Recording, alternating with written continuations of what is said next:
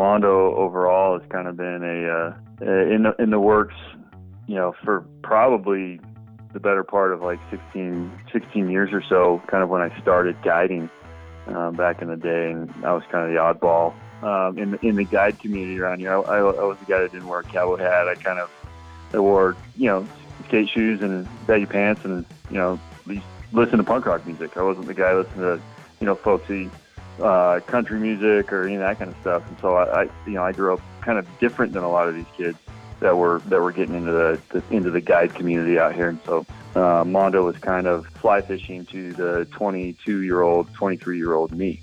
Welcome to the Fly Fishing 97 podcast, a look behind the scenes of the fly fishing world, featuring insight from guides and gear reps, conversation with resort managers, thoughts on entomology, discussions on fly patterns and destinations, and plenty of fish stories.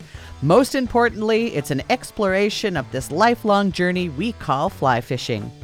Here is your host, Mark Hopley, with this episode of Fly Fishing 97.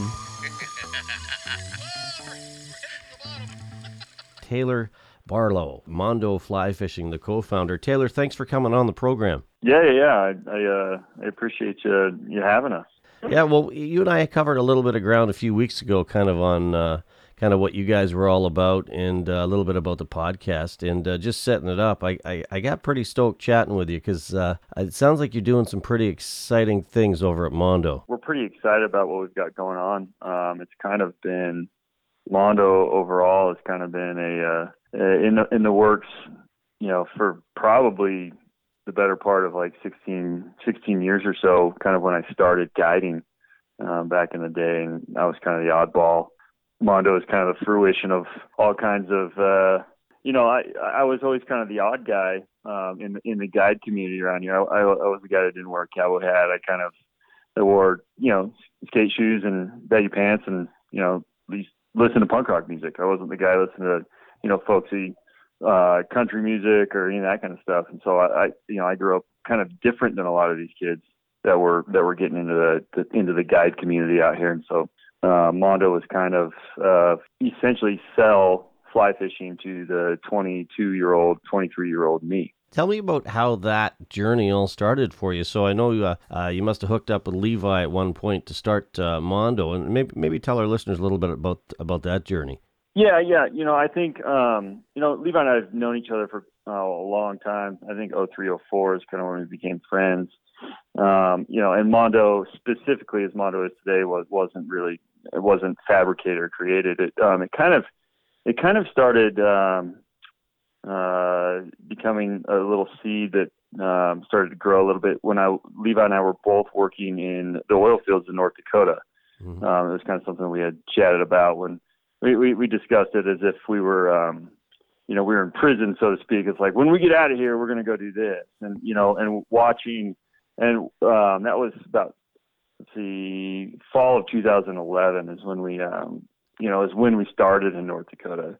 And that was about the time social media became big. So it was interesting to watch while I was in North Dakota for those 4 years or so, watching, fly fishing kind of become something that younger kids were doing. And I don't know if it was necessarily more younger kids were doing it, or there was always this underground younger kids fly fishing, but had no way to kind of outlet and show what they were up to.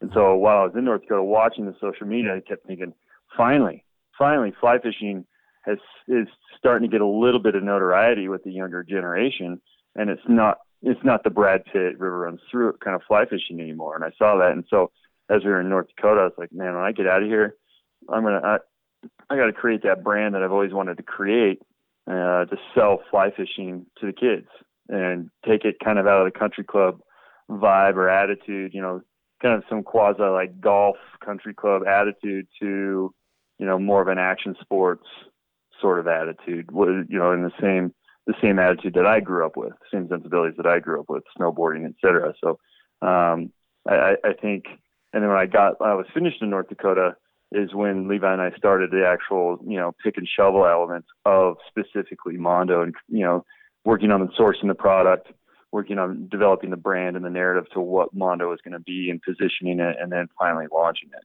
I think that's something too. I know the fly fishing community is a very passionate community, and when you have something that kind of has an identity and has buying a brand means something. Yeah, absolutely, absolutely. I think to some degree that I don't know if that hand gets overplayed, but to some degree, I think that the fly fishing community can afford to like peel that back a little bit. I mean, I think at the end of the day, I mean, yeah, these brands.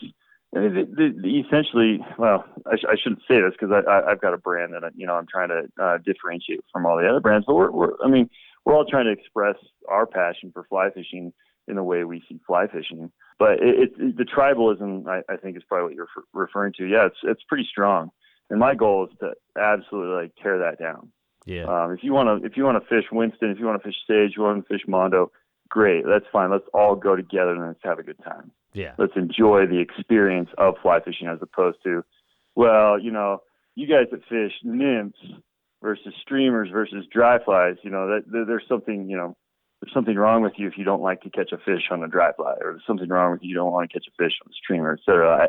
That tribalism is kind of, it annoys me. Yeah, well, let's face it. You used to have a lot of different camps. There's kind of the purest traditional thing coming along with the old, like you say, dry flies on a chalk stream river, and then you got guys fishing strike indicators on still water. That's there's so many different avenues and different venues to express fly fishing that I don't think we should label it. That's right. No, yeah, it's like let's all. If you like to go to Pyramid Lake and stand on a ladder and catch streamers, great. That's awesome. If you like to go to Harriman Ranch in Idaho and sit there and wait for one fish to come up and eat a small size 18 dry fly on your lawn chair for 3 hours, great. If you want to go down to Florida, you want to jump 100-pound tarpon, great. Just leave that ego, leave that like exclusivity out of whatever you've decided to do. Leave that alone. Leave that out. Right. But we're all fly fishing. We all love the sport. Let's go have a good time and enjoy it. That's pretty darn well put. Hey, so when the first product, I'm curious, that you came up with kind of to start building this brand was? Well, it was a fly rod, naturally. And then as we kind of went along, we decided, if we're going to sell to a younger generation, we probably ought to offer a range of products so that these individuals could buy from us specifically and go out and be successful. I mean, that was our number one goal. Go out and enjoy the sport and be successful in the sport. And so as this developed, we were able to develop rods, reels, and lines. And then we teamed up with, Umpqua and Tacky and Rising to get the tools to add into a package, and we ended up with a rod, reel, line, fly box flies, hemos, nippers, tippet, leader, all in one package, so that people don't have to necessarily go into a fly shop to get started. They could buy this package from us, and it's got everything you need to go out the first day and be successful. And so it started with the rod, and then the reel, and then the line. Naturally, it was a natural occurrence of that. That's essentially the first product. So I'd say the rod, reel, line package and all the equipment you need to get out and be successful fly fishing. When you start talking about products, I was looking at your fly rods, your reels, and the first thing that came to mind to me is, okay, you've got the traditional kind of look, but then you got these crazy wild graphics that really popped. And I thought, you know what, that's pretty cool. Yeah, definitely. And the graphic element, adding the graphic to the reel, that came, probably halfway through the process of, sorting out the brand and trying to figure out how we're going to differentiate ourselves. And so, Levi and I'll be honest, I don't specifically remember the moment when that came to us. But it was essentially, again, trying to kind of nod to the action sports element of kind of how I was raised or how I grew up, I guess, and what was important to me growing up. If you look at skate decks or snowboards or skis or surfboards, there's graphics attached to these. And so we kind of wanted to have a retro vibe with our reels anyhow, which kind of lent itself well to having a flat-faced reel, which, in the progression of that reel, we were like, wow, well, we could put a graphic on these flat-faced reels. And so we found a way to paint the graphic to the reel, and it's not a sticker. It's actually paint. It's like car paint. So it does scratch, like your car paint would scratch, but The reels are anodized, and then we paint the graphic to it. So what we did is, just similar to skate decks or snowboards or anything like that, we wanted to go and get unique graphics from unique artists to paint to our reels. You can get we offer the reels without the graphic and then with the graphic. And one of the guys that was really pumped about, the concept of putting a graphic on a fly fishing reel that no one had ever done before. I guess Abel done it, but it was really, kind of, maybe not abstracty, but, they just got fish colors and different things like that. And I think they got a little specific with Cash, but we met up with Sket One, who's a street artist out of Southern California, and he was pumped to do some stuff for us. So the two graphics that we offer for our reels are Sket's graphics.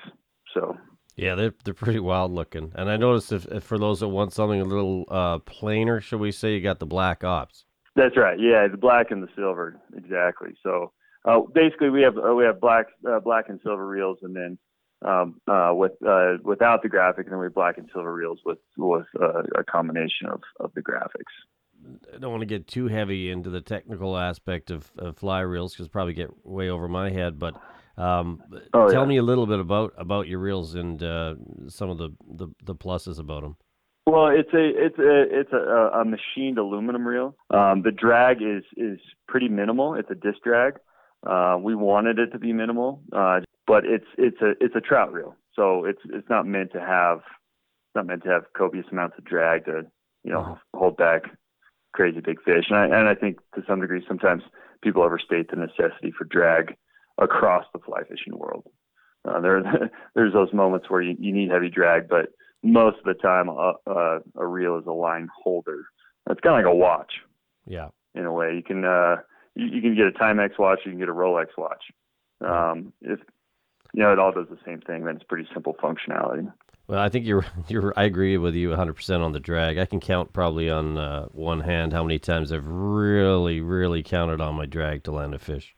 Yeah, exactly. I mean, us trout fishermen, naturally, like we're not fishing for GTs all the time or, big pelagic fish. I mean, that would be a scenario where you'd probably, your drag becomes a lot more important. But, anything in freshwater, you can control it all with your palm if it really gets out of hand. If you're halfway into your backing, we've got other problems with how you're fishing. So the drag isn't going to save you anyway.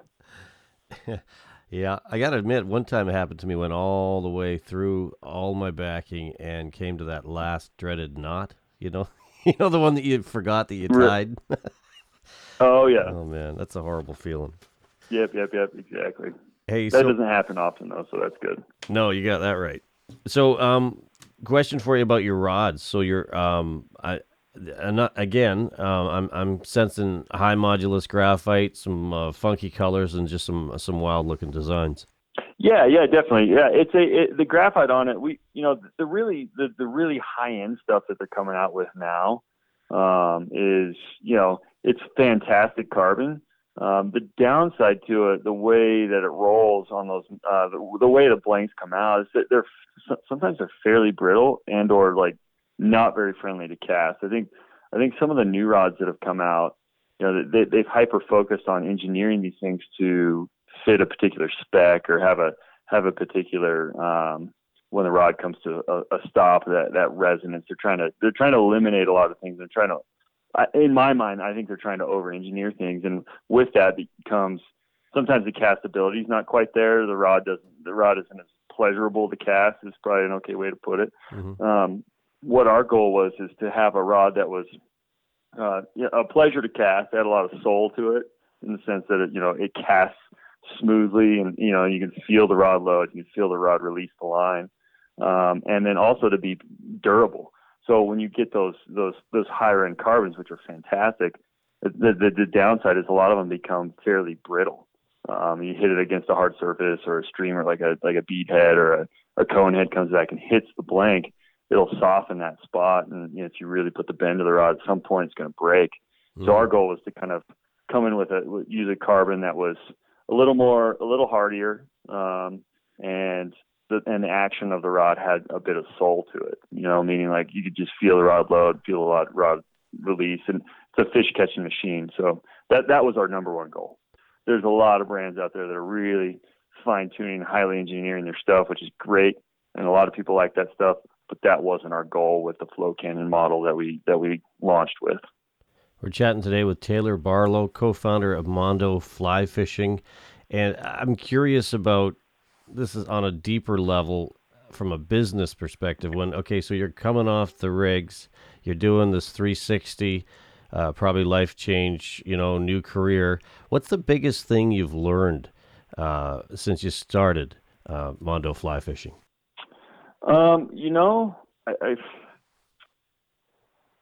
I'd have to say probably how insular the industry is. I don't know if that's it's kind of insulting way to put it, but how tribal everybody is, and how people aren't ultra interested in hearing about something new or a new fly rod brand. They're always interested in hearing about new fly boxes or new gadgets or gizmos. I think what I've really learned is, that people kind of have what they're used to and what they're comfortable with, and that's what they're going to stick with. And trying to convince them that, there's alternatives to that, has been rather tough. So how do you go about that? Like, how do you go about getting them, say, a Mondo Cannon in somebody's hand? Like, are you doing this at fly shows? Or are you just word of mouth, taking it to the river? What are you doing? Yeah, I think a lot of it is, face-to-face interaction, or, and today a face-to-face interaction occurs quite a bit online. But our goal is to interact with as many people as possible, like person to person, not just trying to sell them, some engineered tool to go out and, catch as many fish. We kind of want to sell our narrative along with our product of like, look, just because you're a fly fisherman doesn't mean you be the jerk to somebody else that happens to have a spin rod in their hand. And you don't need to exclude someone because they may not have, the highest end rod available. We're all out here for the same thing. And, just to sell them the narrative that fly fishing isn't a country club sport, and it isn't an exclusive sport. In fact, it's inclusive if you want to make it that way. For me, fly fishing, I like to fly fish by myself, but a lot of the time I prefer to go with friends, to go with people. It just makes it that much more fun. You're right. It's sharing the experience. And, you just reminded me of something that years ago, I think when I was in my early 20s or even late teens, I was intimidated to walk into a fly shop. There was kind of an aura there. Absolutely. That I hated. Yeah. And not that it never really has gone away. I'm sure there's some shops out there where it's kind of, more about the ego, but I just wish we didn't have that, because, I'm walking in to buy some fur and some feathers. Where's the attitude come from? I don't get it. Never did. No, absolutely. I've had, friends go into fly shops, and obviously I'm not going to name the shops, but, and the guys are absolute jerks to them. Just snobby, like, hey, I'm working in a fly shop, so I don't have time for you, even though you're here to give me money. You don't know what you're talking about, so I don't know if I have time to even deal with you, kind of a deal. And that's something that I have zero patience for. Coming up, learning or becoming a guide. I guess it'd be 2002 was my first summer guiding. I had to do my time in the shop. And I'm not saying that I wasn't that guy that was maybe short or annoyed with the new guy asking ridiculous questions. But that sort of attitude, I think, is unfortunately fairly pervasive. And that's part of the fly fishing industry that we'd like to help usher out the door and never be seen again. Kind of a deal. I really think it's changing, though. Like you say, you're going to have the guard that's always fished this rod and will always fish that rod till the day they die. And there's room for that. There's nothing wrong with that. But if you're not, like for me, I'm a real loyal person. And when I find a brand that I relate to on a deeper level, not just a fly fishing level, but when you connect with something, there's a loyalty there, and you want to use that product. You want to support that company. Absolutely. Yeah. And I think that's fantastic. I think that's fantastic as long as, those brands are, kind of pushing kind of in my mind, pushing where you'd like fly fishing to go and the narrative that you'd like to see wrapped around fly fishing. I think that's totally reasonable. What would you say? Who would you say has been the most influential person in your learning curve through this sport? It's hard to that question's tough just because it's been such a long process. I mean, I learned to fly fish when I was 14. Well, maybe it was younger than that. I think it was I was around 12. Standard deal. My dad, got a second fly rod, and I grabbed his old fly rod and learned to cast in the backyard. And then, over the course of, I don't know, however many years that is, there's been various people that have been influential, I think, in my fishing career. I think overall, it'd probably be my buddy Tanner. He's probably been the most influential, and simply because he and I did all this fly fishing as I grew through the sport and have done all this. He and I are the ones that were always together fishing, and we kind of learned together. We learned all the waters here in Wyoming and Idaho together. And so I probably my buddy Tanner. He actually happens to own a Tenkara Rod Co. A rod company also. So. All right, that's cool. Hey, if you could change something about our sport, I don't want to, beat it to death, but what comes to mind you'd like to see changed in fly fishing? There's a lot, but I think just overall, I think just drop the ego. I mean, we're at the end of the day, we're just fishing for trout, we're just fishing for tarpon, we're just fishing for bonefish. I get confused when there's a lot of ego floating around at a fly shop or at the boat ramp or at the the local beat or wherever everybody's fishing, or at the bar. However that goes down, however people within the fly fishing world interact. I think I'd like to see that go away. I mean, at the end of the day, we're chasing fish. That's all we're doing. I think the ego is what I'd like to see disappear. You spend a lot of time still, Taylor, at the Tyne bench, or are you just too busy right now? I'll be honest. I don't. I'll spend some time at the Tyne bench when I'm going to do some saltwater fishing. Just saltwater. There's less. I think overall there's kind of less variety than you would see in your standard trout box, and they're larger, so they're easier to tie. They're fairly expensive at the fly shop, so all that mashed in together kind of ties saltwater flies. But trout flies, I've kind of gone away from tying those. I think it's lack of time. Yeah. I think if I had spare time, I really enjoy it. I mean, I've got piles and piles of tie material that, with the best of intentions when I bought it to tie up piles and piles of flies, and it's just never, just hasn't come to fruition. Yeah, no, I get it. I know for me personally, it's a winter thing. I mean, I tie year round. Don't get me wrong, but at least in the winter, sometimes when there's I'm up in Canada here, so when there's a half a foot of snow on the ground, it's a perfect time to tie. Oh, absolutely, yeah. I've got two younger kids and a wife, and always trying and running Mondo, and then in the summertime I guide, and then in the wintertime I operate a grooming snowcat at Grand Targhee Ski Resort. So with all of that mashed in together, it's tough to find time to tie. Taylor, who are you guiding for? Is it for your own company or? No, I work for a lodge here in Teton Valley, Idaho. Teton Valley Lodge is the name. Mm-hmm. Brian Barry is who I work for. Fantastic operation. I've worked for various outfitters here. The outfitter that I worked for before Teton Valley Lodge, fantastic operation also, Three Rivers Ranch. I'm pretty lucky to have so many different outfitters in this area that I had a chance to work for, and learned a lot from the guys that I worked for at each one of those or worked with at each one of those outfitters, and that's kind of molded how I guide and essentially how I fish, and it's pretty awesome. Were you out on the river today guiding? No, actually, I've had the last couple of days off, so I've been working on all of fulfilling orders for Mondo, working on some of the marketing stuff for Mondo, and then next week actually we're doing a film with a bunch of brands, mainly a new brand called Trestle those guys are coming out here to Teton Valley, and we're doing a film that kind of talks about and delves into what we've talked about of, bridging or bringing fly fishing kind of out of the country club attitude and more into the light of, action sports and the outdoor world, and kind of taking our sport of fly fishing and shedding some light on it as if it were, it belongs more in the outdoor world or the action sports world. So it's a logical extension of all those activities.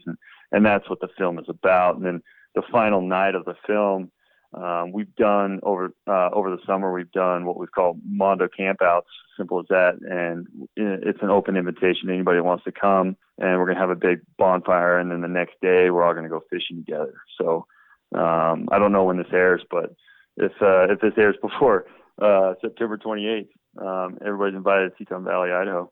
Cool. Come hang out. Yeah, no, I'll have it up before that. That's awesome. Let's face it, social media has played a huge role in that. I was chatting with a guide a few weeks back, and we're having a similar conversation in the fact that things are changing. I always think now, when I think of a fly fishing guide and some of the crew in it now, I'm thinking snowboard crowd, surf crowd. It's kind of a similar. You're dealing with a lot of whitewater a lot of the time. And there's so many different aspects. You're out in nature, you're out in beautiful places, and a lot of these places you got to hike to. Yeah, that's right.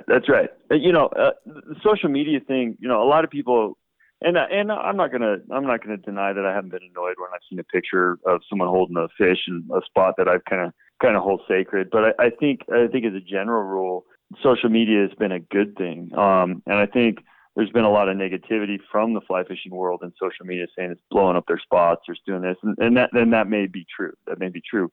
However, I think social media, there's an element of social media that people aren't talking about that is exposing other species of fish that are attainable with a fly rod. In the fly fishing world, carp has always kind of been a big, it's been kind of an underground thing, and over the years, it's kind of gotten bigger and bigger. And I think that's a species that's really blown up with the social media world. I think bass fishing on the fly is really blown up. If there's a fish that lives within or feeds within 10 feet of the surface of the water, you can catch it with a fly rod. So the thought that social media is bringing more people to the sport, well, that may be true. However, that doesn't necessarily mean they're going to be standing in your favorite river in Montana. They may be, fishing their local bass pond or crappie pond. I take people fishing all summer, and they come and say, this is the only time I fly fish because this is the only place I can fish for trout. And I'm like, whoa.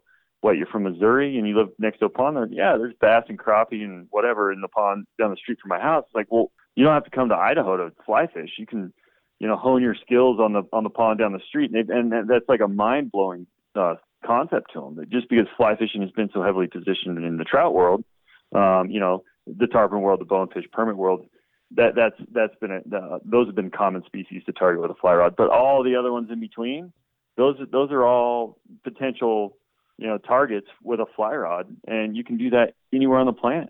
Social media is playing a role to open the doors and open people's minds to, hell, you don't need to be staying in Montana, Idaho, or Wyoming to fly fish. You can do it anywhere. If you're a surfer and you're going to Costa Rica, bring your fly rod to the beach and surf the trough right there in the breakers. There's snook and there's rooster fish and there's all kinds of fish in the surf.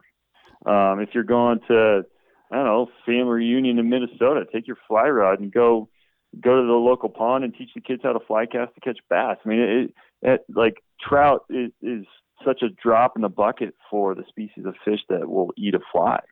Yeah, no, absolutely. And, that's a fine balance, because I think from my own kind of mindset years ago, okay, well, if everybody's into the sport, then my favorite lake's going to be crowded. But we need to grow the sport on so many levels. Number one, conservation. The more people spending money, the more things are going to get looked after, right? Number two, if you're trying to sell your brand, you want to get the rod into somebody's hand. So, in my mind, like you said, it doesn't mean it crowds those blue ribbon trout waters necessarily. That's right. If we, as the greater fly fishing community, and I don't want to speak for everybody, but I think if we encourage people to fish in their local water, wherever that might be, I think there's ample room for fly fishing to grow, without everybody getting cagey and weird and like possessive of what they love and what they're so passionate about is their home water. Yeah, it's good stuff. So, tell me, Taylor. So, if I'm looking to get my my hands on a Mondo fly rod, a Canon, or maybe your reels, some of these wild-looking graphics you got, that I really got a kick out of that. Actually, it really popped. Where is this brick and mortar? Is this strictly online? How does somebody get a hold of Mondo? Yeah, well, Mondo as a brand's only been around for right at a year now, and so we've discussed with a couple of bricks and mortar retail spaces to carry our stuff, and then we didn't necessarily we weren't necessarily told no, we were told maybe.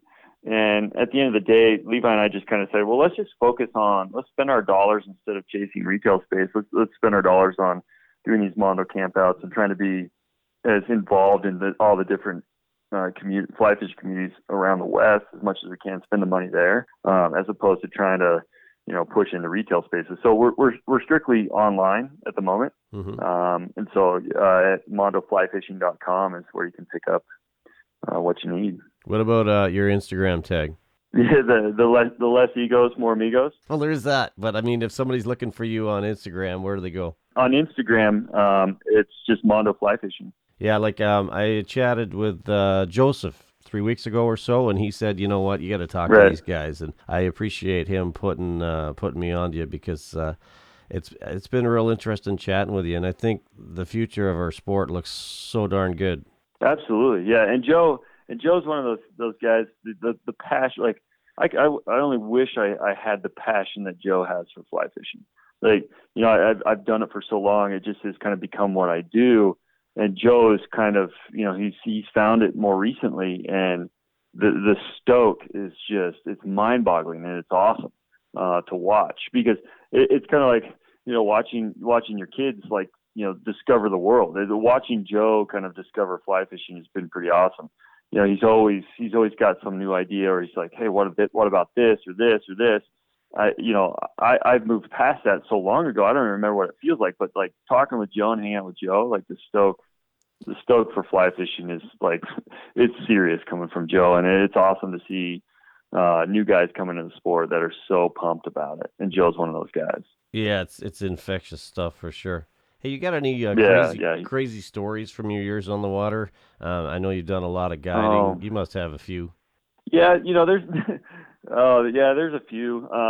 Rescuing people out of the river, people that kind of get in over their head on. A lot of my guiding is done on the South Fork of the Snake, which is a pretty big piece of water in the summertime, and it's flat. It doesn't really get the white water like you'd see on like the Snake out of Jackson, but it has heavy hydraulics and heavy seam lines, and people kind of that aren't as educated or aren't as experienced see that, and then they get on the river and they get caught in situations where they probably shouldn't be, because it's a big fast moving piece of water, and it looks reasonably flat, but the hydraulics and the seam lines on that river are giant. So it seems like every summer there's some event where you're picking up someone's yard sales. They flip their boat and picking up their bags, and they're bobbing down the river, and you get to pull them out of the river. Those are always kind of the exciting elements of guiding. Other than that, like, I've been lucky. I don't have too many wild stories. Everything kind of goes as planned. The worst case scenario is you show up at a boat ramp and your shuttle's not there, your truck's not there. That's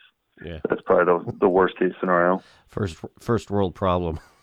Yeah, exactly. You got to sit there and wait 20 minutes for the shuttle drivers to bring your truck. But other than that, it's nothing too crazy. Well, hey man, again, thanks for taking the time. I really appreciate it. It's been Taylor Barlow, co-founder of Mondo Fly Fishing. Look them up. Amazing company, amazing values, and I wish you success, my friend, in the future. I appreciate it, Mark. Thanks for listening to the Fly Fishing 97 podcast. Your feedback matters. Let us know if there's a person or topic you would like to hear on the show. Email us at mark@flyfishing97.com. Until next time, tight lines, and we'll see you on the water.